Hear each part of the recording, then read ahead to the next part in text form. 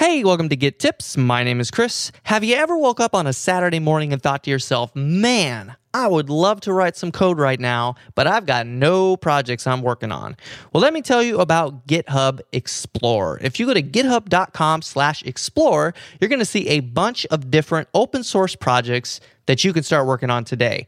Some of these are trending, meaning they're popular, getting a lot of traffic, a lot of pull requests, a lot of issues, a lot of comments, things like that.